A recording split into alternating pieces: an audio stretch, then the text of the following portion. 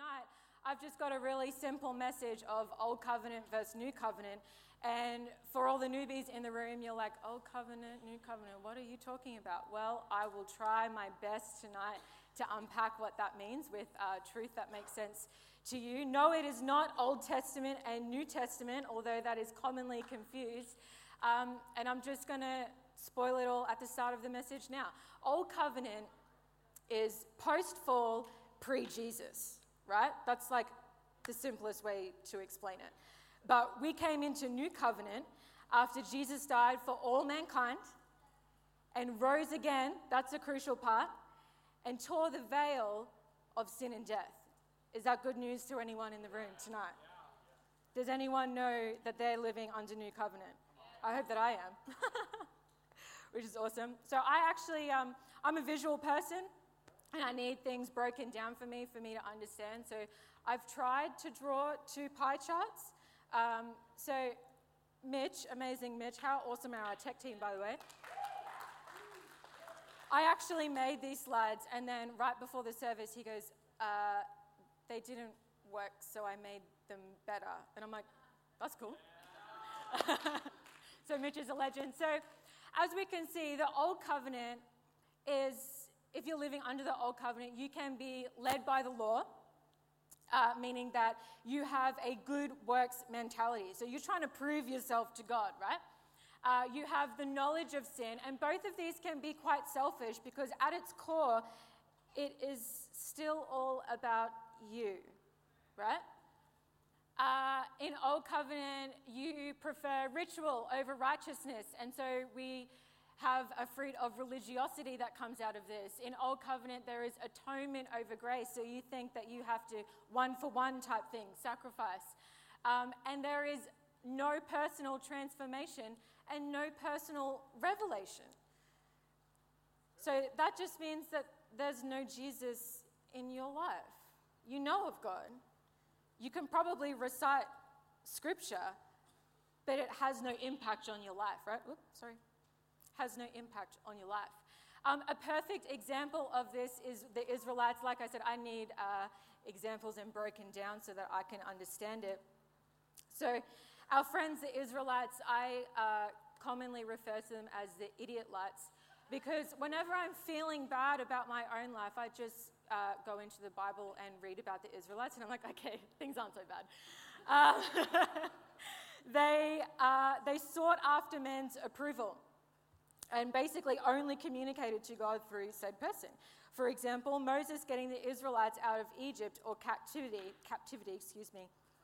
freedom was offered to them, but because an entire nation was captive, mind, body, and spirit, they turned to man for their answers and ultimately their freedom.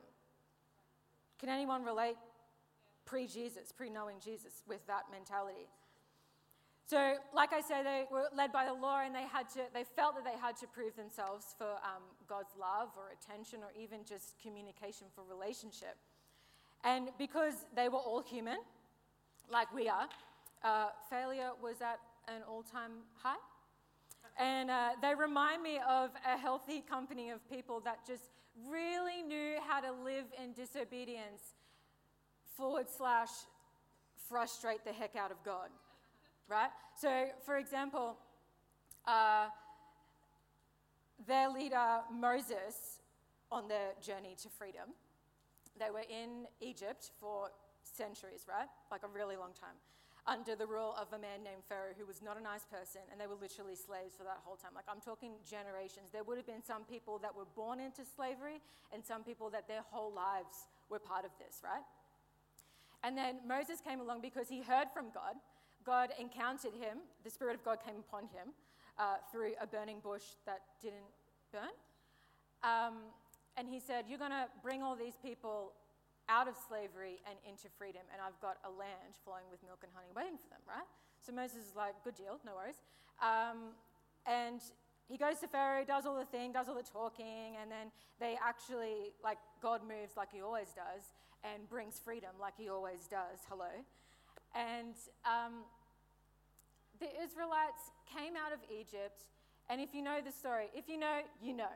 The seas parted, they went through the Jordan, then it crashed on their enemies. They got to the other side and they were like, okay, cool. And now what? They had never been free before. They didn't know how to exercise that freedom. So they turned to Moses, who was their leader, but actually he was just a man like them. And so in actual fact, scholars have said that the journey by foot, because like pre-Jesus days, so walking was their only form of transport, would have taken 11 days from that point to the promised land. Can anyone tell me how long they were circling the desert for? 40 years. I feel like the dark age-old question that kids ask their parents on road trips started from that 40 years. Are we there yet? I can't imagine how many times God was frustrated with man during that 40 years. He's like, are you serious, guys? 11 days. We've been doing this for 28 years, 47 days, 17 hours, and 5 minutes. Come on, right? They were free in the natural, however, spiritually and emotionally still tied in chains. So that's basically what Old Covenant is. Without Jesus, life is really hard. Without Jesus, life kind of sucks. The Israelites portray that without Jesus, generations suffer. Hello. And without Jesus, only the chosen, i.e. Moses, experience God in a real way. So I want to talk about some fruit that comes from living in Old Covenant. You only have limited intimacy with God. How can you be intimate with someone when you don't know them? Right? The other one is you only have intimate communication with God. You may know about God, but you don't talk with him. It's not a daily thing. It's not a relationship, right?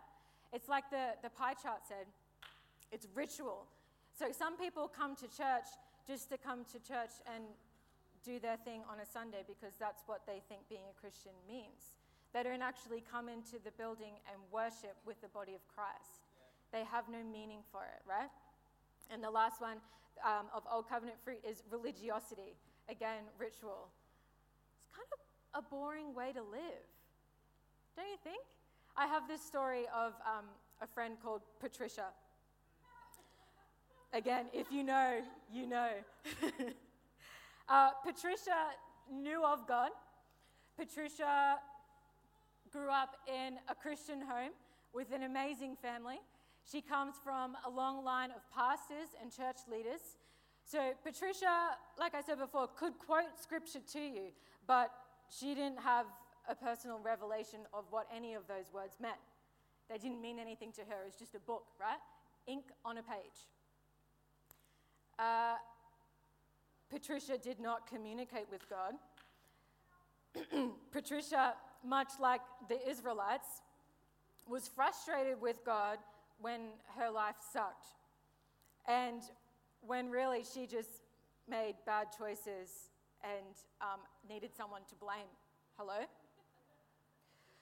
Patricia hated life, and she thought that she had no purpose in life when she actually just didn't know the reality of what living in new covenant with the creator of the world could be. So that brings me to, well, what the heck is new covenant then? Well, glad you asked. Can we move on to the new covenant pie chart? So good, thank you, Mitch. You are turning into my best friend tonight. In New Covenant, we have direct access to the Father through Holy Spirit. If you don't know who Holy Spirit is, woohoo, you got to meet him. He is not this mythical, he's spirit. He's not just a spirit. He is a person. He is alive, and he changes your life. In New Covenant, the promises of God are yes and amen. Can I get an amen? Living in New Covenant gives you an importance of communion. Now, if you look up the word communion on Google, it'll tell you that communion is intimacy through relationship. Keep that in mind. We become heirs of Christ, and I just wanted to put that in there because I wanted to be called what I really am, a queen. And in New Covenant, we have the opportunity to do water baptism. Now, I want to talk about this because on Easter Sunday, we actually celebrate as a family and baptize those who want to in water. This is one of my favorite services of the whole entire year. I weep like a baby. I do. I'm not an emotional person, but like I need a whole box of Kleenex to help me. Yeah, good. Man, she's all over it. Didn't even plan that. Water baptism is a physical example of old going under the water and new coming alive in Christ. And I love that we as a church celebrate with those together. So can I encourage you, if you're thinking of being water baptized, please either come see me, I keep doing that, or go put your name down at the info desk. Honestly, it is, after meeting Jesus, one of the best decisions that you will ever make. Your life will go from here to like way above the roof, like 0 to 100, right? Which is awesome. Can we go back to the...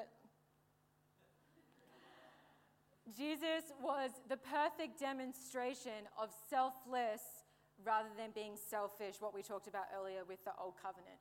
So what we know about Jesus is that he actually came to earth from God's instruction into a lady named Mary, and we'll meet her later on tonight. But he came to earth to redeem us.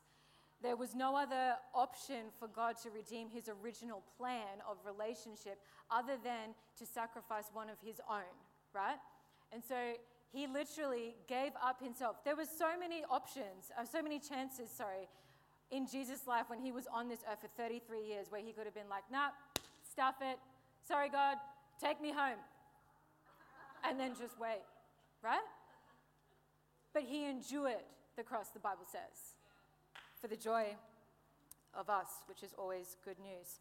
So my New Covenant Bible hero example, and this is a well-known example, is Paul. Arguably, he's probably one of the better apostles in the New Testament. That is my opinion, so don't fight me, don't email me, I won't read it. Because he knew of God, right? His whole, if you don't know Paul in the Bible, his whole job was to kill and slaughter Christian leaders. So he definitely knew who Jesus was. But he was encountered by the Spirit of God, Spirit of the living God, hello, on a road. This is in Acts chapter 2, if you want to read it in your own time. And God literally had to blind this man to get his attention, right? To set him on the path of what his life was actually purposed for. So he initially had a knowledge of God, but no revelation of who God is or his insatiable desire to know us. And he had his knowledge, and that turned into a spiritual experience on the road to Damascus. And then he had a personal revelation of Christ, which turned into him receiving the commission and baptized in the Holy Spirit. And then he began to live his life for and with Christ, how we are all designed to live. It's actually what you were created for, which is such a privilege. So fruit that comes from living in New Covenant, this is my favorite part. By knowing Jesus, you have direct access to health and healing. Can I get an amen? Jeremiah 30, chapter 17, Jeremiah chapter 30, verse 17 says, "For I will restore health." This is a promise, will, because when God says something, promises of God are what? Yes. And? "For I will restore health to you and heal you of your wounds, says the Lord." And I feel like every time when I read in the Bible, says the Lord, I have to reread what he said, but read it in a really deep voice, like, "For I will restore health to you and heal you of your wounds." And I'm like, oh, okay, I get it. That's cool. Crazy, right? The next one is provision. Psalm 23, verse 1. The Passion Translation puts it this way. "The Lord is my associate at work, and we don't really know each other. And he gives me enough to last till the end of next week." Sorry, I didn't bring my glasses tonight. I'm just going to have to read that again. Let me stand back a little bit. "The Lord is my best friend." relationship, hello, and my shepherd, leader, hello, and I always have more than enough. I don't know how many times after coming into new covenant with God that I had to speak this over my life, because there was a period of time where I could only keep a casual job, and I'm like, come on, God, you said that you are my provider and that you always give me more than enough. And since I started declaring that, I challenge you, do it and see what happens. Because I have never lacked.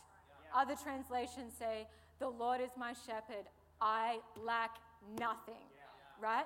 The next one is Jesus gives us a hope. Romans 15:13 says, I pray that God, the source of hope, will fill you completely with joy and peace because you trust in him. Then you will overflow with confident hope through the power of the Holy Spirit. That's good news, someone, come on. And then he also gives us direct access to the Father. Look, I have to pause for a second. Yes, it is awesome. This morning, Pastor Sam took half of my message. I just have to get something off my chest here, and he had props, okay? So I'm sorry this is not as exciting, but it's the same thing. Obviously, God has an agenda for us today. Here, New Covenant gives us direct access to the Father. Ephesians chapter 2, verse 18. He used the same verse as well. For through him, we both have access by one Spirit to the Father. That's awesome. I love that. I love that I don't have to go to my parents to talk to God. Sorry, Mum and Dad. Love you. You're awesome. But direct access to the Father, he wants to know me.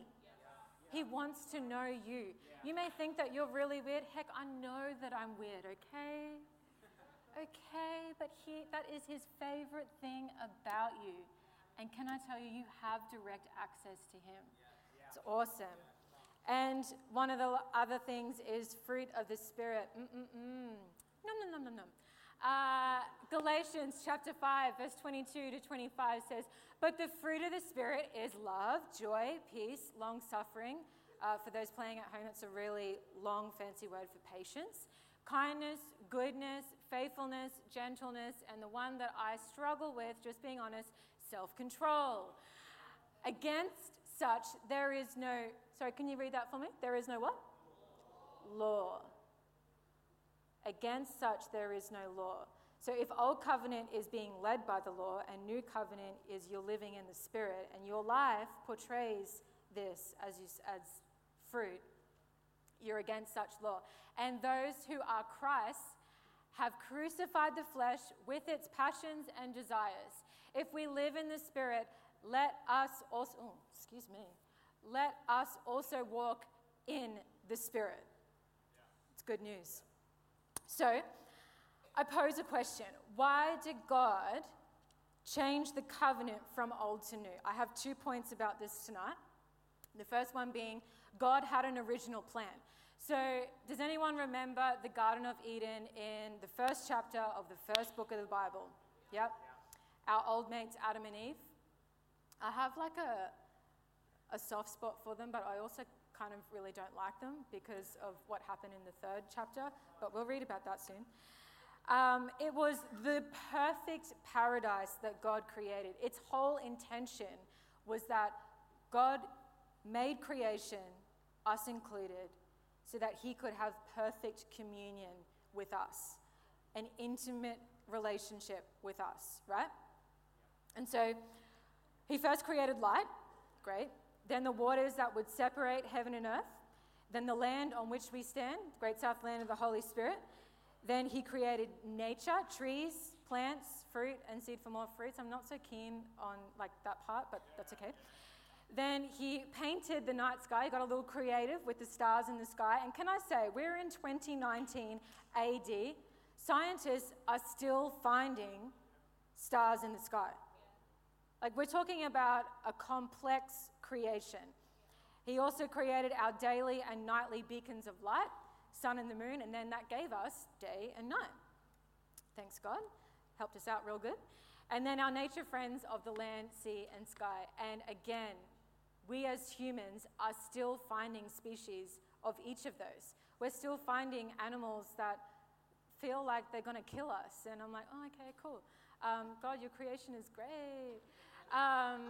Fish in the sea that are real weird and kind of like if they touch you, they'll kill you. Great. But at the hand of a master, right? And so in the first chapter of Genesis, there was a place where God became very pleased with himself because he could start to see his eternal desire and design start to form before him in his own creation. So can we read chapter 1, verses 26 to 27, please? Then God said, let us make us, God and the Spirit of God, who were together at the beginning of time. Let us make man in our image, according to our likeness. Let them have dominion over... Okay, pause. Vegans, can you listen real carefully? Let them have dominion over the fish of the sea, amen, over the birds of the earth, and over the cattle, amen, over the earth and over every creeping thing that creeps on the earth. So God created man in his own image. In the image of God, he created them. Male and female, he created them. Male and female, he created them. Male and female, he created them. Sorry, I'm not trying to be annoying. I just want to make a point. And then we read at the end of this chapter in verse 31, then God saw everything that he had made, and indeed it was very good. Everybody give yourself a pat on the back. Because God's talking about you right now. He said, I am very good. No one said it. I am very good. Thank you, Talia. But reading over this, when I was preparing this message, I'm like, so God, let me get this straight. We are still finding out aspects of your creation. And yet when you made us, that's when you came to the conclusion that yes, oh yeah, this is good. We were created for a purpose, on purpose, right? And so at the start of the next chapter, he said, thus the heavens and the earth and all the host of them were finished. So creation wasn't actually completed until you and I came into the picture. He had an agenda for life. It included him. It included, some creepy things and some animals and whatnot. But it included you. That's awesome. And then the fall happened. Yeah, this is the bad part that I was talking about. This is chapter 3. So, you know what? Let's just read it. Now, the serpent, the enemy, was more cunning than any beast of the field which the Lord God had made. And he said to the woman, for some reason I always think, like I have a very vivid imagination, okay? So for some reason I always read this as the serpent with a British accent. I'm gonna try, and I'm really sorry in advance. Has God indeed said, you shall not eat of every tree from the garden? Okay, I'm not going to do that. It was bad. It was real bad. We move on. And the woman said to the serpent, we may eat the fruit of the trees of the garden, but of the fruit of the tree which is in the midst of the garden, God has said, you shall not eat it, nor shall you touch it, lest you die. Then the serpent said to the woman, you will not surely die. Surely you won't die from eating a piece of fruit. Eve, you're being dramatic, okay? Let's try and look at this logically. Typical. For God knows that in the day you eat of it, your eyes will be opened, and you will be like God, knowing good and evil. So when the woman saw that the tree was good for food, that it was pleasant to the eyes, and a tree desirable to make one wise, she took of its fruit and ate it. She also gave her husband with her, and he ate. Dumb. Bad move. Real bad move. At this point, the purest communion between God and man was interrupted by sin. Interrupted by a veil. So that's what we talk about. That's like part of the Christianese language is he tore the veil. That is what the veil is. Sin is the veil. It's the curse of sin and death. And it came as soon as Eve took a bite of the fruit, as soon as she disobeyed. I actually think that the veil became a thing as soon as she made the decision in her heart to eat of the fruit, right? Because oftentimes we can feel a certain way. Our actions may not portray it, but you think that. You know what I'm saying?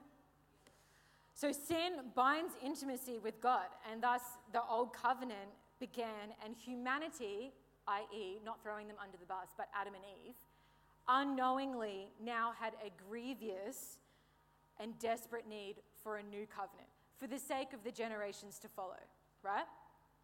So I want to tell someone tonight that the enemy's plan to interrupt your intimacy with God doesn't mean that God's pursuit for personal relationship with you has stopped. Okay, I'm going to repeat that again. The enemy's plan to interrupt your intimacy with God doesn't mean that God's pursuit for personal relationship with you has stopped. He was, he is, and he always will have an endless desire to know you. And I mean, if he knows me and loves me, he wants to know you. Okay? So all throughout the Old Testament, we see God become frustrated again and again and again with mankind, because after the fall, we just kind of made room for error. And also because the veil was so thick and blinding that we couldn't actually decipher that God wanted relationship with us, right? So our actions portrayed that way. The fruit of our lives portrayed that way. And yes, there were small wins in the Bible, like the Israelites being set free from slavery, like what we talked about before, or even a young gun named David who fought on behalf of his king and his nation and like defeated a giant and whatnot. But every time, man temporarily praised God and then went back to living their lives for themselves. Does anyone know what that feels like? Does anyone have fruit in their life or a season of their life where that was real? I definitely do. I can relate. But I want to let you know that there was a need for a vessel to realign his original plan, because the goal was always you. God's focus was always relationship with you. So my second point tonight is reconciliation is relationship. It had to equal relationship. And reconciliation begins through intimacy of relationship. Pastor Sam always says that relationship is God's economy, right? And so I just want to blow your mind for a moment. Yeah, you ready? To restore the design back to its original fulfillment, which was relationship, God needed a vessel. So he chose the purest form of mankind, a young virgin woman named Mary. I told you she'd appear again. Who could personally embody a picture of health and experience a taste of intimate relationship with God through the birthing of his son, Jesus Christ. She obviously wasn't married, but she was betrothed. So culturally back then, the fact that she said yes, accepted the call from an archangel named Gabriel. His job, Archangel Gabriel, his job is official announcement guy from heaven, basically. And she said yes to deliver the Son of God. And the fact that she said yes was big news for everyone in more ways than one. But the imagery of this woman bringing life into the world was a message that God was about to replace the former standard of purity with a new standard. I.e., Eden, the Garden of Eden, was the original purity. And it was tainted through sin. And Mary, being a virgin, carrying the Son of Man, was the new standard of purity, which means that intimacy was taken through sin. And so to restore his original desire to be in relationship with man, sin had to die and death itself had to be defeated. This is the part that's going to be like, oh, this could only be fulfilled by the finished work of the cross, which means that someone had to sacrifice themselves, because they tried sacrificing other parts of creation before and it didn't work. Time and time again, nothing changed. Time and time again, man kept living for themselves, right? But for that one to fully tear the veil of sin and death, their very DNA, as in the blood flowing through their veins, had to be pure. And so God's plan was, all right, Jesus, my boy, it's time. The plan is coming into effect, and you have to go down to earth, walk among those who are like us, those who are made in our image, and you'll have to actually physically die. Your blood will shed. Our DNA will be poured out for all of mankind. Our DNA will cover sickness. Our DNA will cover death and defeat death itself, right? And Jesus is like, yeah, okay, good deal. Sorry, I'm having some wardrobe malfunctions tonight. Hebrews chapter 9, verse 14 says, how much more shall the blood of Christ, who through the eternal Spirit offered himself without spot, other translations say without blemish, meaning pure, right? Offered himself without spot to God, cleanse your conscience from dead works to serve the living God. Meaning there was only one person's blood who would have covered your sin, my sin, who would have healed me from depression, who would have healed me from any sickness that entered my body unknowingly, right? And without permission. And who one day will heal me of an illness that I've had for a very long time. But I'm going to stand on these promises because I'm in new covenant with God. Amen. He lived a life on earth for 33 years. I hate to admit this, but this is only me in 7 years' time. Yeah, you do the math, okay? Throughout these years, he proved his sovereignty through kindness, many signs, miracles, and wonders. And my favorite thing about Jesus was that he was the OG of having heart eyes for the one. In everything he did. He was in crowds, right? He was in multitudes, and he would single out one person, and being like the guy who was blind. And he was in a room full of thousands of, well, not really a room, probably outside. Hello. It's Bible days, come on. Outside with thousands of people around him, and there's this one guy who's blind, and he's saying, teacher, teacher, I need to be healed. He's crying out. And Jesus, having ears, he's like, I just walked past someone who needs me, and he touched his robe, and he's like, someone just touched my cloak. And the disciples are like, man, we're in a room of like thousands of people. So many people would have touched you. And he goes, no. That one person. He was after that one person. And because his DNA heals things, sicknesses, illnesses, he just spat on his hand, put it on his eyes, and that guy had sight again. Amazing. He had hard eyes for the one. Then he was unfairly judged by man, betrayed, tortured, and he was crucified. And as he took his last breath in John 19, verse 30, he said, it is finished. It being the finished work of the cross. It being, God, my Father, we are now in a place where your original design, your original plan can take place and flourish for the rest of eternity. For all time, which is awesome. Because that means that veil, that through sin, Adam and Eve, it was torn. Right down the middle. No longer to be seen. Doesn't exist anymore. Sin was defeated. The curse of sickness and death was broken. His blood being laced with purity. And the very DNA of God himself covered all sin. And the new covenant began and Eden was restored. That's good news, somebody. That's good news. And so I want to pose a question to you tonight. What covenant are you living under? Does your life portray the fruit of old covenant? Do you know God? Do you have an intimate relationship with him, or is it limited? Do you talk with God? Do you have fat chats every day? You wake up and you're like, what's up, homie? Thank you for the oxygen in my lungs. Let's have a day today. Or is it limited as well? Do you live your life in relationship with God, or do you operate by religiosity and ritual? Maybe you've never known that you could have personal relationship with God. I'm here to tell you tonight you totally can, and it's flipping awesome. Maybe you thought you were in relationship with God, but have been striving with good works to prove yourself to Him. I feel like He's like, you about done? That's hard, man. That's a hard way to live life. Through striving. Just come rest with me. Come walk with me.